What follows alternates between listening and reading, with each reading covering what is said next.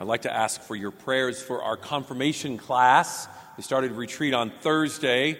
Particularly pray for all the chaperones and the small group leaders who I think are going to go straight to heaven after spending a whole weekend of their time with these kids. And they're getting to know who Jesus Christ is and who the Holy Spirit is in their lives. As we all know, Jesus was many things to many people. He was a son of his earthly parents. He was a carpenter, a friend, Savior, and Lord. And he was also a rabbi, teaching truths through parables, something that we aren't used to today. That's because our vantage point is most decidedly modern and Western. We get our information from cable news, social media, and the internet, which makes us far more interested in facts, the time, the place, the major players, even a picture of a particular event in question. By contrast, people in Jesus' day asked very different questions and learned very differently from us. They weren't interested in the play-by-play and all of those facts that we are so used to in the modern world. No, after hearing a parable or a story, they would ask, what does it mean? What's the moral of the story? How is God communicating with us? The thing about a parable is that depending on the day, one's age, one's social background, and life experience, you can read multiple layers of truth and insights from them. In other words, parables are sort of a living thing, if you will. You can turn them over and over in your mind and discover new insights from them along the way. And of course, Jesus was speaking to people in a different time and place. For example, in a largely illiterate world where few books, no internet, no newspapers, no television, no printing presses, most communication was passed simply by word of mouth.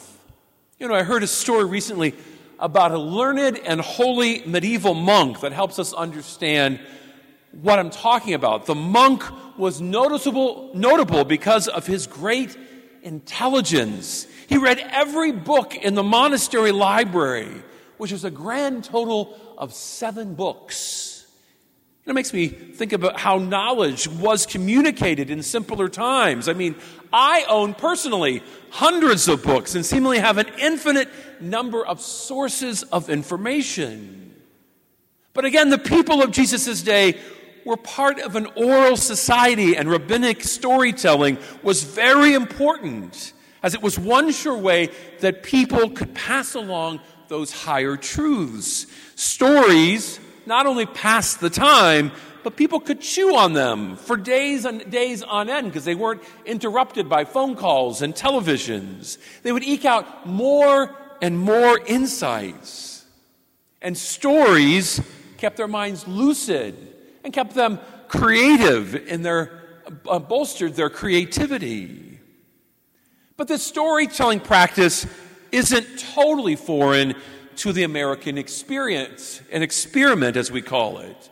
I visited my hometown last week with my college roommate and his wife. They decided they'd heard stories about my hometown, but they wanted to see it for themselves. They called it the day, Richard, This Is Your Life. And as I was putting together our itinerary, which is a huge word for a town of 4,000 residents, I decided that one of our stops would be the town park to see a memorial right in the middle of that park. It says, it looks like a funeral or a cemetery headstone, and it says, 3 white men were hung here for killing Indians. That's it. No dates, no times, no names, no nothing.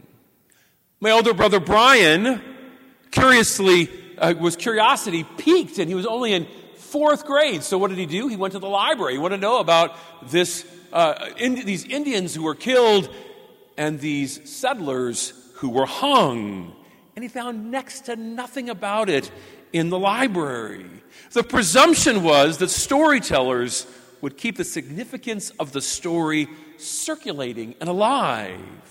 Who would ever forget the gruesome details of this scene? And through old-timers in the town for generations, bits and pieces about a small band of Native Americans that were supposedly massacred by white settlers in 1824 came to light. And the massacre resulted in a high-profile trial and 3 executions of white settlers right there in my hometown, just 45 minutes away from here in Pendleton.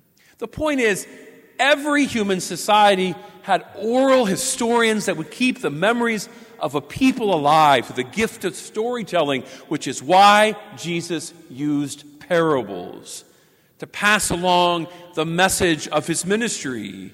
Not all the listeners would understand Jesus fully on the first try, but at least they would take home some nuggets or 2 of wisdom upon which to reflect. While we communicate differently today, we certainly understand points that Jesus are trying to make in the parables. And there are 2 parables in our gospel today that are certainly not as complicated as the others. They're pretty straightforward as Jesus' parables go. The first is a story about a farmer who sows seeds. Seed is sown and strewn liberally across the land, and it eventually sprouts and grows until it is harvest time. The seeds represent us, while the farmer is God. And it is our job to grow and to produce a good crop for the farmer God, if you will, to harvest through sharing the story of Jesus and his faithful followers, whom we call saints in the history of the church. The other parable is similar. It is the tiny mustard seed that is sown into the earth that results in a huge tree that is big enough for birds to roost in.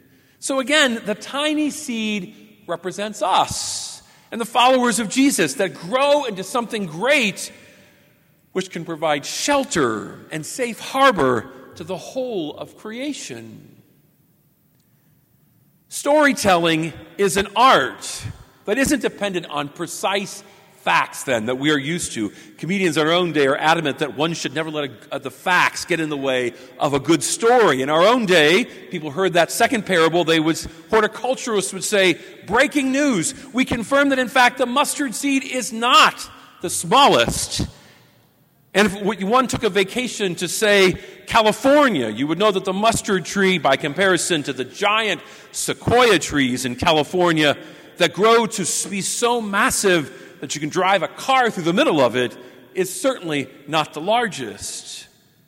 But we get the point that Jesus is trying to make. And we also know that the mustard seed and mustard has a strong flavor, just as Jesus' disciples ought to bring a strong flavor into the society, the flavor, if you will, of Jesus Christ. Again, these stories are straightforward, but there's little ambiguity this week. In the first case, the seed is sown, grows, and is harvested. In the second parable, the smallest seed grows into the biggest and provides food and shelter for others. Interestingly, the seeds are obedient, if you will.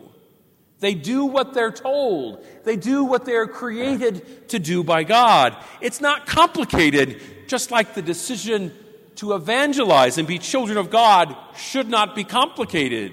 That is, as baptized and confirmed Catholics, we are to do what we were made for.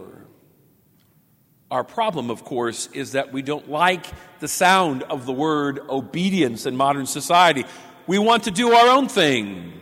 We want constantly to go on our own way, indulging ourselves, often doing the comfortable things in life, rather than doing what God wants, rather than doing that in the end what would make us the most happy.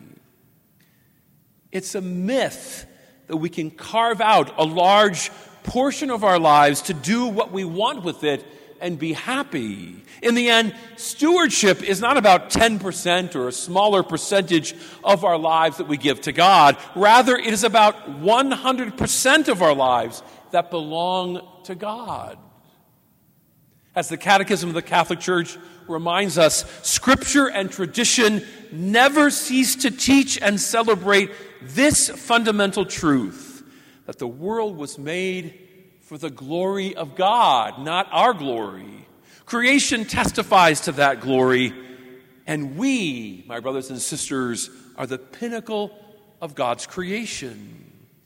It is a tremendous, tremendous blessing and gift. But it is also a gift that requires our total response to God. So let us give freely and liberally and joyfully, knowing that our mission is why we were created. And it is this mission that will make us the most happy. May we grow then and bear fruit like the parable as do the seeds in the garden.